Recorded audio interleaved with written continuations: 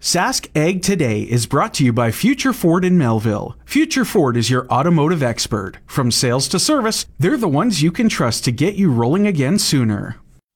Sask Ag Today with Doug Faulkner.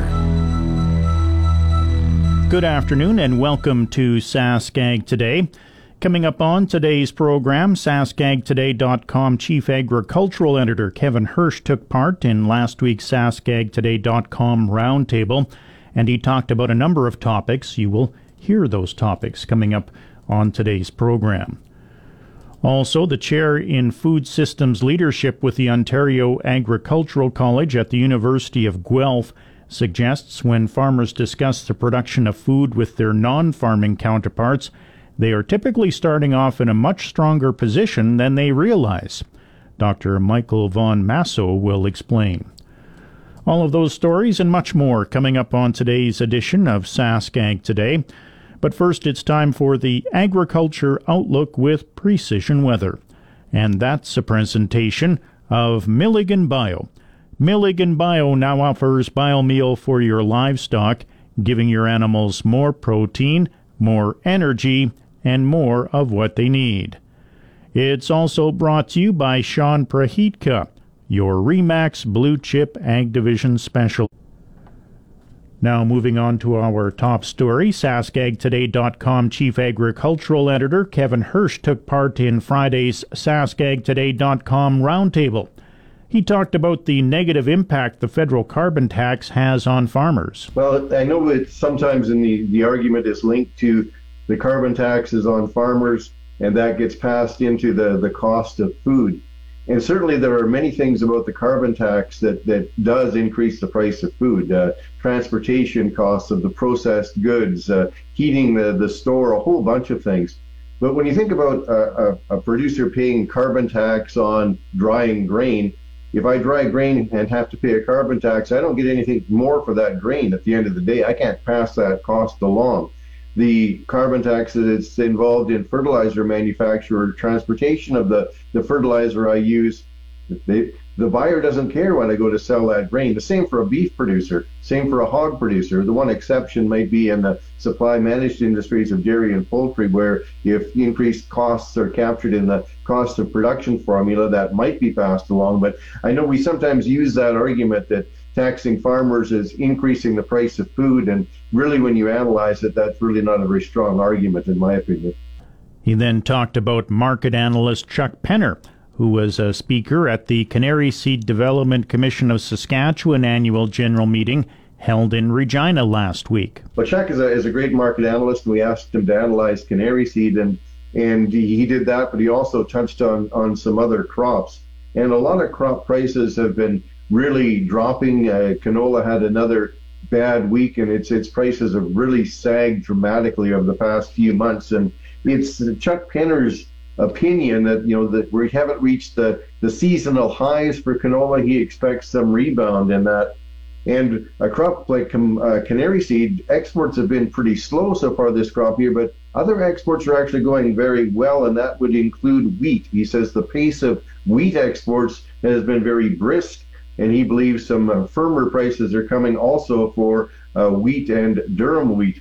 As for barley, that's a tough one. It's been heading lower all of the time. We've got imported American corn coming in and competing with our barley. We've got what was our market in China that's now being supplied by Australia for feed barley. So not much good news on the feed barley front. But he had a couple of other notes that I found interesting. One is that Australia actually produced slightly more red lentils than Canada did this year. We always think of ourselves as the king of lentil production, but Australia this year actually increased their production and were slightly bigger than Canada. And another competitive factor that we have to watch for in the mustard industry is that the U.S. is increasingly growing more of its own mustard rather than importing from Canada. Hursh also touched on the news that efforts were underway in Saskatchewan to deregulate clubroot as a declared pest in the 2024 growing season. I got a call from somebody concerned that heard that there was a bill to deregulate gophers, grasshoppers, and clubroot. And it's true, some of the acts are being combined into one act, but I checked with Sask Canola, and this was actually on Clubroot, something that they had requested, to take some of the stigma out and some of the reporting requirements out of a Clubroot investigation, so that just treat it like any other disease, whether it's verticillium wilt or blackleg or other canola diseases, and want the stigma reduced. Yes, still want control measures, but don't make producers feel like they're being stigmatized because they have a Clubroot situation. He says most canola farmers would be happy if Clubroot is deregulated. I think so, because it's before there was some reporting that was required.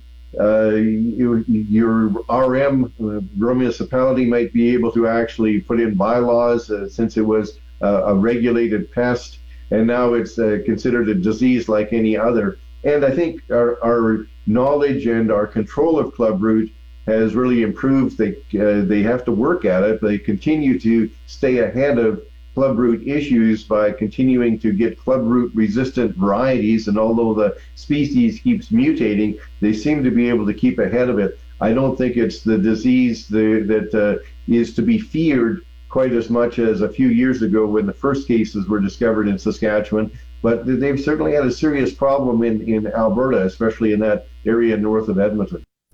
Hursh says Clubroot would then be treated the same as other canola diseases. That's right, exactly. Whether it's sclerotinia or blackleg or the new one, verticillium stripe, it's just going to be treated like a disease of any other. And good advice, and work with your agronomist and other information sources to deal with it the best way and monitor it the best way possible. He adds kochia weed was a topic of discussion at a meeting last week. Yeah, there was an agronomy update that tuned into much of it, and one of the fears I have, being from southern Saskatchewan, I think we should almost call it the southern Saskatchewan Christmas tree, is kochia weeds. Man, they're everywhere, particularly after some dry years. And glyphosate resistant, group 2 resistant, they're now 4 or 5 groups they're resistant to. A lot of us have turned to group 14 products such as HEAT or AIM or sulfentrazone, which is authority to control kochia, and those still work, but they've now discovered group 14 resistance in west central Saskatchewan and also some confirmed cases south of the U.S. border. So kochia is getting to be more and more difficult to control, and if you look at how glyphosate resistance in canola has increased over the past decade, it won't be too many years until group 14 products won't be effective as well. So I think there's a real need for all sorts of cultural and mechanical and maybe some new chemistries and more and more herbicide layering. It's going to be a real tough weed to keep on track of, and it seems to be spreading into more northern areas as well. Hursh also commented on a Farm Credit Canada report that suggests the Canadian agriculture industry needs to be more productive. Precision agriculture, more precisely variable rate application is part of it. Better irrigation is part of it. One area is improved crop varieties and improved genetics, and it's actually sad to see that in many instances the federal government has backed off on crop breeding programs. Still do some of the basic breeding work, still involved with a few of the specialty crops, but basically wanting to back out of that space and not also providing support or matching support to some of the breeding programs through some of the cluster programs as they did in the past. And to me, that's a missed opportunity. A great deal of productivity gain can be on the genetic side of crop varieties. But he says it's almost impossible to increase agriculture production and cut fertilizer use at this time. Well, I think one is at odds with the other, as we have to take more steps for sustainability reasons or change our practices to reduce greenhouse gas emissions. That can be at cross purposes to productivity gains. And at some point, then, depending where the world is at with its food supply, food security, will that become a bigger issue than greenhouse gas mitigation, or how do you balance the two off? So I think there's some competing objectives. They're tough to do both well. Kevin Hursh is the Chief Agricultural Editor for SaskAgToday.com. It's time now for the Ag Review portion of our program, and that's a presentation of New Era Ag Technologies in Swan River. GX94 Ag Review. The Manitoba government has inked a deal to chip in $2.9 million toward a sustainable aviation fuel plant to be built in Portage-la Prairie. Manitoba Agriculture Minister Ron Kostyshin says this is a cutting-edge project for Manitoba farmers and oilseed processors. Calgary-based firm Azure Sustainable Fuels Corporation plans to use Canadian feedstock like soybean and canola oils to produce as much as 1 billion litres of renewable aviation fuel per year. The province agreed to give $2.9 million over 2 years via the Sustainable Canadian Agricultural Partnership to Azure's front-end engineering design or FEED study. The facility is expected to cost $1.9 billion to build. Once built, it's expected to create 150 jobs and add $2 billion in total impact to the Manitoba economy. Construction is slated to begin in 2025. Canadian lentil stocks are forecast to be extremely tight by the close of the 2023-24 marketing year, which should keep prices well supported despite expectations for a smaller export program.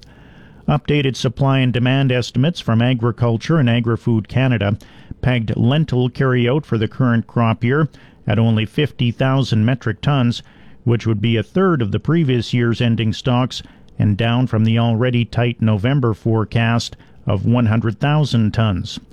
If realized, that would mark the tightest lentil stock since July of 2010, with a stocks-to-use ratio of only 3%. Large green lentil bids currently top out at 73 cents per pound in Western Canada, with new crop contracts already available as high as 51 cents per pound, according to Prairie Ag Hotwire data. Red lentils are currently priced around 35 to 40 cents per pound, with new crop pricing around 30 cents per pound. Hot and dry growing conditions cut into barley yields in Western Canada in 2023, but the quality was generally good. That's according to the yearly annual harvest report on barley quality from the Canadian Grain Commission, or CGC. Total barley production across the prairies was down by 10% on the year, at 8.707 million metric tons, according to the CGC.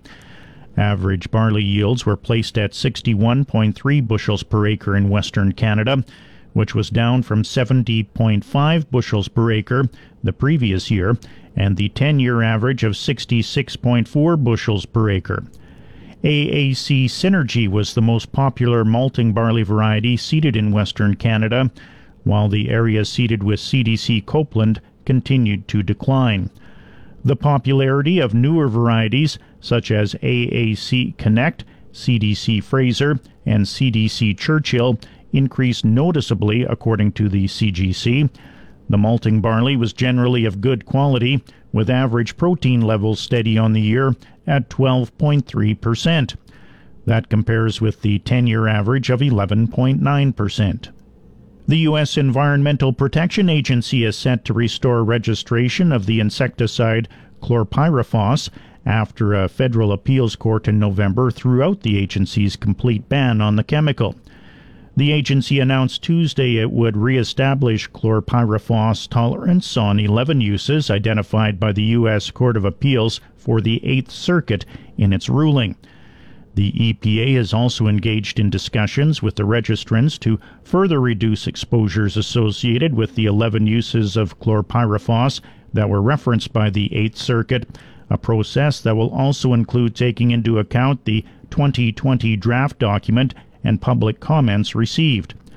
The agency is set to again allow chlorpyrifos use on alfalfa, apple, asparagus, tart cherry, citrus, cotton, peach, soybean, strawberry, sugar beet, spring wheat, and winter wheat. Hunger remains a chronic problem in Asia. A new report from the UN Food and Agriculture Organization says that 55 million more people are undernourished in 2022 than before the COVID-19 pandemic. Most of those living without enough to eat are in South Asia, and women tend to be less food secure than men. The paper suggests that natural disasters and disruptions to food supplies, often linked to climate change, have added to those pressures. And Sask Ag Today is always available on podcast. Listen to past shows whenever you want. Find them easily by going to GX94radio.com. Also, you can hear the podcast on your Amazon Echo. Just enable the GX94 skill and choose Sask Ag Today. And yes, it is free. Please stay tuned. Sask Ag Today will return in 1 minute's time. Livestock market conditions. U.S. live cattle futures for February are trading at $169.90 this hour. That's up $112. April live cattle trading at $173.45, up $77. January feeder cattle trading at $223.15. That's up $125. March feeder cattle trading at $224.82, up $162. February lean hogs trading at $70.02, down $52. April lean hogs trading at $76.97, down $62. And that's the livestock market conditions. The chair in food systems leadership with the Ontario Agricultural College at the University of Guelph suggests when farmers discuss the production of food with their non-farming counterparts, they are typically starting off in a much stronger position than they realize. Dr. Michael von Masso says consumers tend to trust farmers and feel good about the agriculture industry, but they have no idea what the industry does. The bottom line is consumers know that they trust producers, but what they don't know is really what producers do. Consumers have a very poor understanding of how we produce food. And I think that creates a tension. They feel good about the industry, but they have no idea what the industry does, and that leads to potential for surprises. He says producers need to use the right words when talking about agriculture. Nomenclature matters from a couple of reasons. We can use the wrong words in some cases. If you look at, when we talk about gestation crates in the pork industry, or when we talked about battery cages or enriched cages in the layer industry, we're using words that aren't necessarily positive in the minds of consumers. So people hear gestation crate, they hear a crate. Crate doesn't have a positive connotation for where an animal lives, and so we need to think about those sorts of things. The other part of nomenclature is where agriculture has an advantage, and that's in the face of some of the new challenges that are coming in. We did some work where we looked at the word sausage and to see if the word pork in front of sausage created more value, and in fact it didn't. And so the initial response was, oh, that's not good news. But if we thought about it a little bit, that means when people hear the word sausage, they automatically think pork. So the word sausage is a positive thing, and we own that as a pork industry. Whereas if someone says this is a vegan sausage, all of a sudden it goes down because we're modifying it. So I think that there are good words to use and some disadvantages we have, and there are bad words to use, and some disadvantages we have, and some good words to use, like sausage, like burger, like steak, like pork chop, that are positive and really in the minds of consumers are associated with animal agriculture, and so nomenclature in those circumstances protects us. Von Masso says plant-based products aren't fooling today's consumers. It's pretty clear in some of those cases they're saying, oh, well, no, you're not fooling us. We're not going to do that. In some of those cases, it's leading to confusion. And I think an example from away from pork is milk, right? In Canada, we often use the term almond milk or oat milk, but you're not allowed to use that from a regulatory perspective, and it's clear that if you use the term milk, the default is we think of that from a dairy cow, but it also comes with a certain expectation of nutrition and things. So I think that we need to be careful how we think about those things in terms of setting expectations in the consumer's mind. So I don't think the threat is big because we own that space, but we need to be careful in terms of what the expectations are.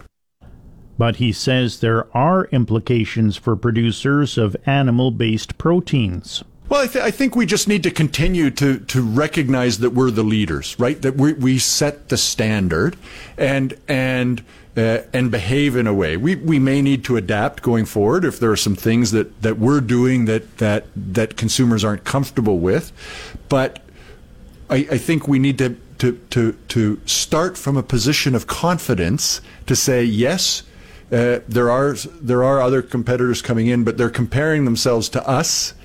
We can highlight the differences, but I think we should also spend some time accentuating the positives and the reasons that people have historically eaten the animal products, right? I put up a slide in my presentation today that showed that that even people who declare as vegans and vegetarians are often cheating with meat. And so what we need to recognize in that circumstance is that people like, not everybody, but most people like the taste of meat. And we need to reiterate why they're eating it. We need to reiterate the benefits. We need to reiterate the nutrition. We need to reiterate the tradition. Barbecues, Sunday dinners, ham dinners, those sorts of things that are not just flavor experiences, but are cultural experiences. And remember that we're starting from a position of strength. And so not just differentiating ourselves from those things, but reiterating the good things that we do. Vaughn Masso tells us what consumers need to know about genetically modified and gene-edited food technology. Gene editing is a significant opportunity for improvement in nutritional value, in environmental impact, in animal welfare. But if we talk to them about gene editing today, they're hesitant. They don't understand it well. They don't, I think it's probably even worse in the current environment coming out of COVID with skepticism of science. But I think if we engage consumers, if we talk to them about what we're doing and why we're doing it and what the benefits are, I think we have the opportunity to move the needle. We're not going to snap our fingers and say it's better, but we need to recognize that there's some sensitivity there and be strategic in how we communicate back to them what the value of these technologies are. These technologies have a real opportunity to address issues that are critiques of animal agriculture, emissions, welfare, and those sorts of things, and emerge stronger by articulating the value of these technologies. He says as consumers become more educated about new approaches to protein-based products, it's hard to say how that will impact agriculture. The answer to that is it depends.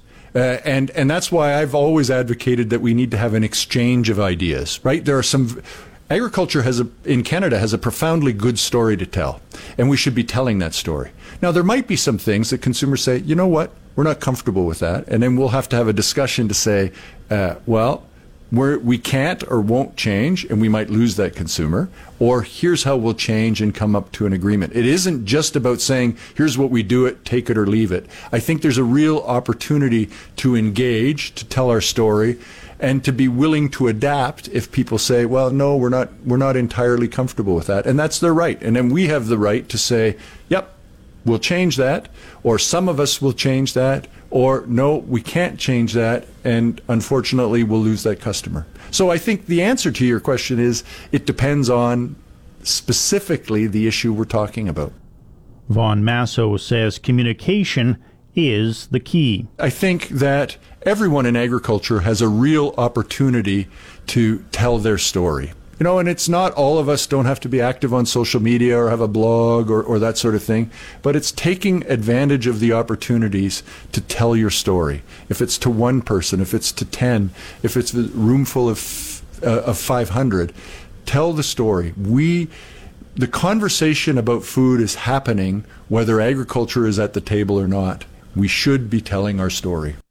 And he explains how anyone interested can get more information. Well, I think there are lots of places to get information. They can reach out to me. They can find me at foodfocusguelph.ca, which is my blog. Listen to the podcast.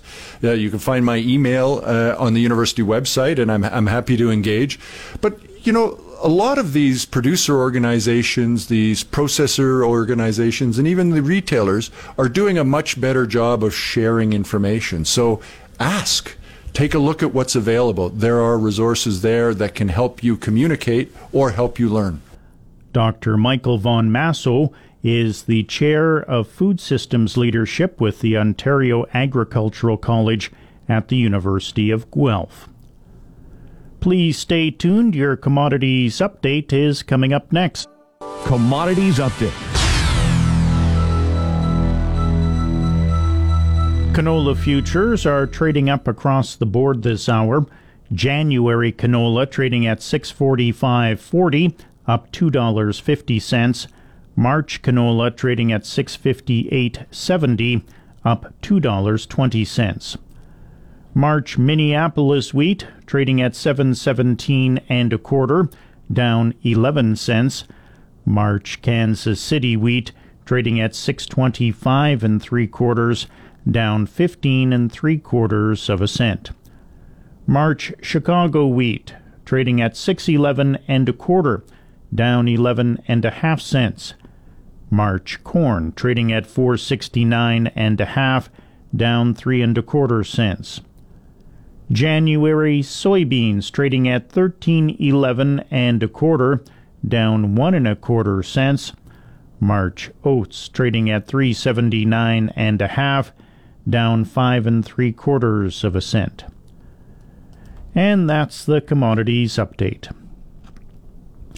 15,000 packages of dry soup mix made with lentils and oats will be in Christmas hampers distributed by the Saskatoon and Regina food banks. The science behind the soup mix is based on a research project led by Dr. Michael Nickerson, the acting head of the Department of Food and Bioproduct Sciences in the College of Agriculture and Bioresources at the University of Saskatchewan. In the original project, researchers investigated the protein quality of pulse and cereal crops and how to process them into food aid products for use in Ethiopia. Earlier this year, Dr. Nickerson and the Saskatchewan Food Development Centre worked together on a project to use that research to develop a healthy soup mix using Saskatchewan-grown crops. Both projects, really focus on the protein quality and the blending of pulses and oats.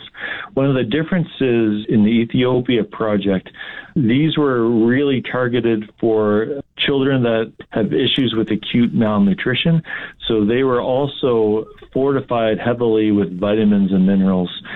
So someone can consume this lipid-based supplement product that we produced, and that would be one package per day, and the kids could survive on that. It provides all the growth and nutrition for that individual. So it was a different product, but the commonality is the blending of the pulses and cereals and understanding what impact does, cooking and processing have on those nutritional values. He tells us which pulses were used in the Saskatchewan product. We targeted lentils and oats. There are a number of different pulses that we could have chose. Lentil was really important, especially for the Saskatchewan Food Bank. Almost all the ingredients for this product are donated by food bank partners.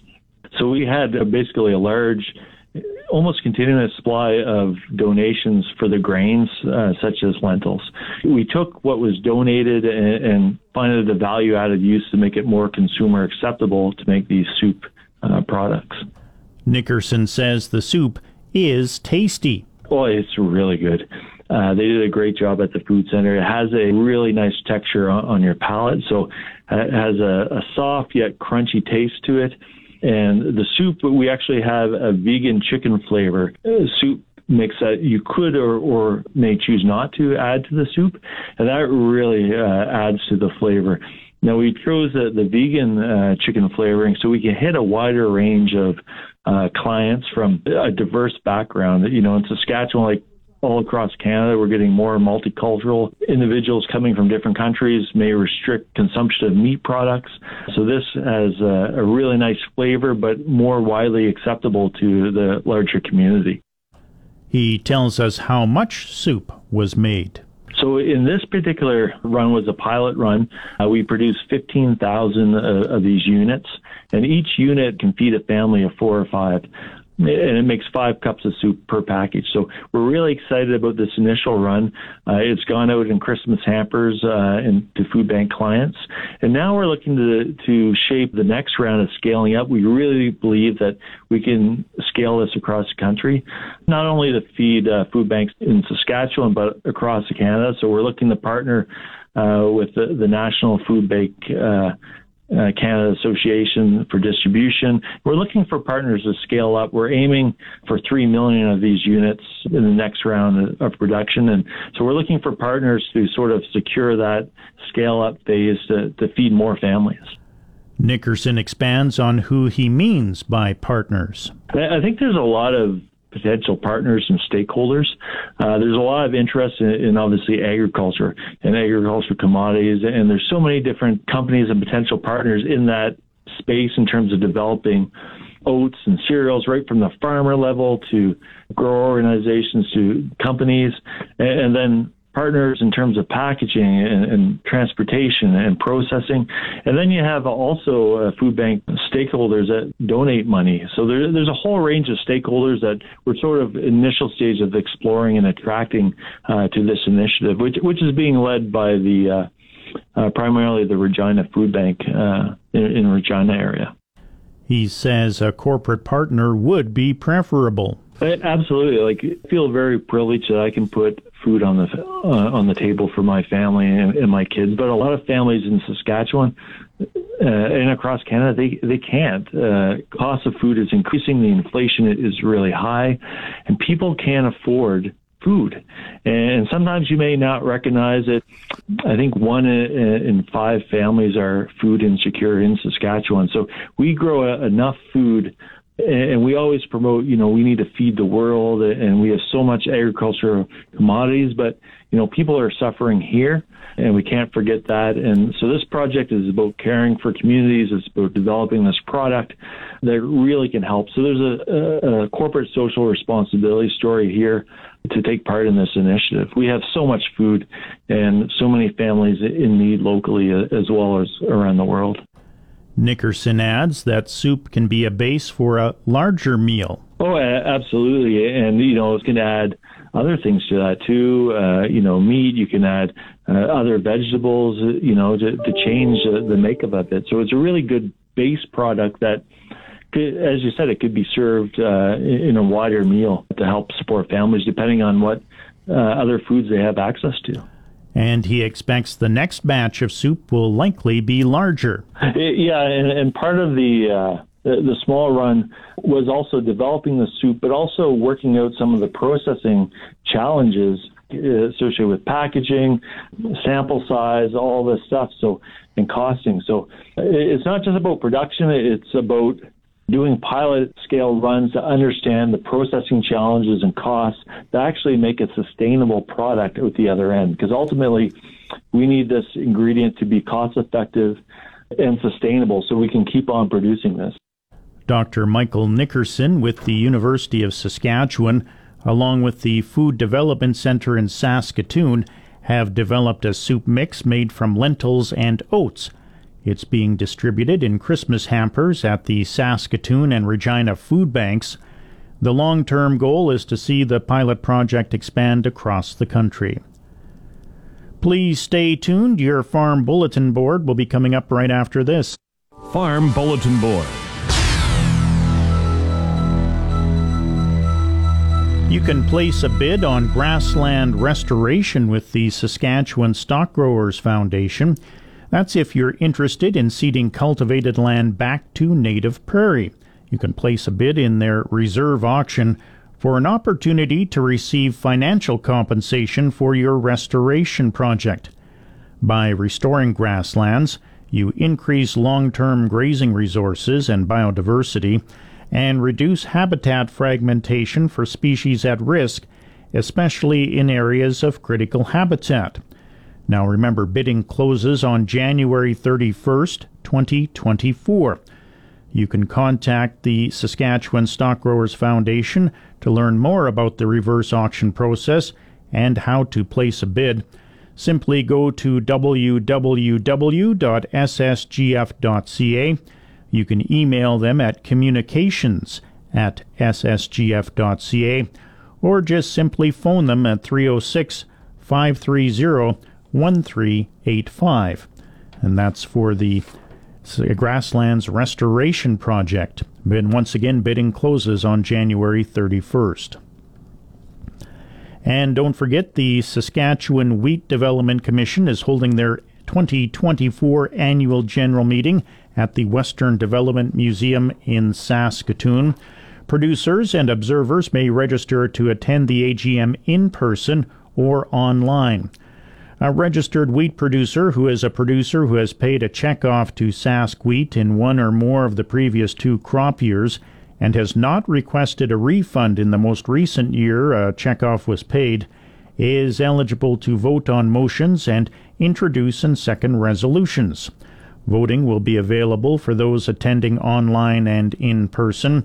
Producers and industry representatives from private and government organizations may attend the AGM as observers. So once again, that Sask Wheat Development Commission AGM will be held on January 9th, 2024 at the Western Development Museum in Saskatoon. It runs from 9 until 11 a.m. It's now 1 o'clock, time to check the GX94 precision weather forecast. For the Quill Lakes, Hudson Bay, Swan River, Broadview, Moosomin, Indian Head, and Yorkton, Melville, Roblin, Russell regions today. Cloudy with a 30% chance of flurries, especially over western Manitoba. Winds southeast at 20 to 35, gusting over 50 at times, and a high of -5 degrees. For tonight, partly cloudy. Winds south-southeast at 15 to 25 and diminishing, a low of -7. For tomorrow, mainly sunny. Winds northeast at 10 to 20, a high of 0, an overnight low of -7. For Friday, mainly sunny. Winds south-southeast at 10 to 20, a high of +1. For Saturday, mainly sunny, a high of +3, and Sunday, mainly sunny, a high of -3. In the Paw and Swan River, it's -12 degrees. Dauphin is at -11. Brandon, -10. Shoal Lake Russell, -9. Roblin, -13. Regina is at -3 degrees. Saskatoon, -1. Hudson Bay, -11.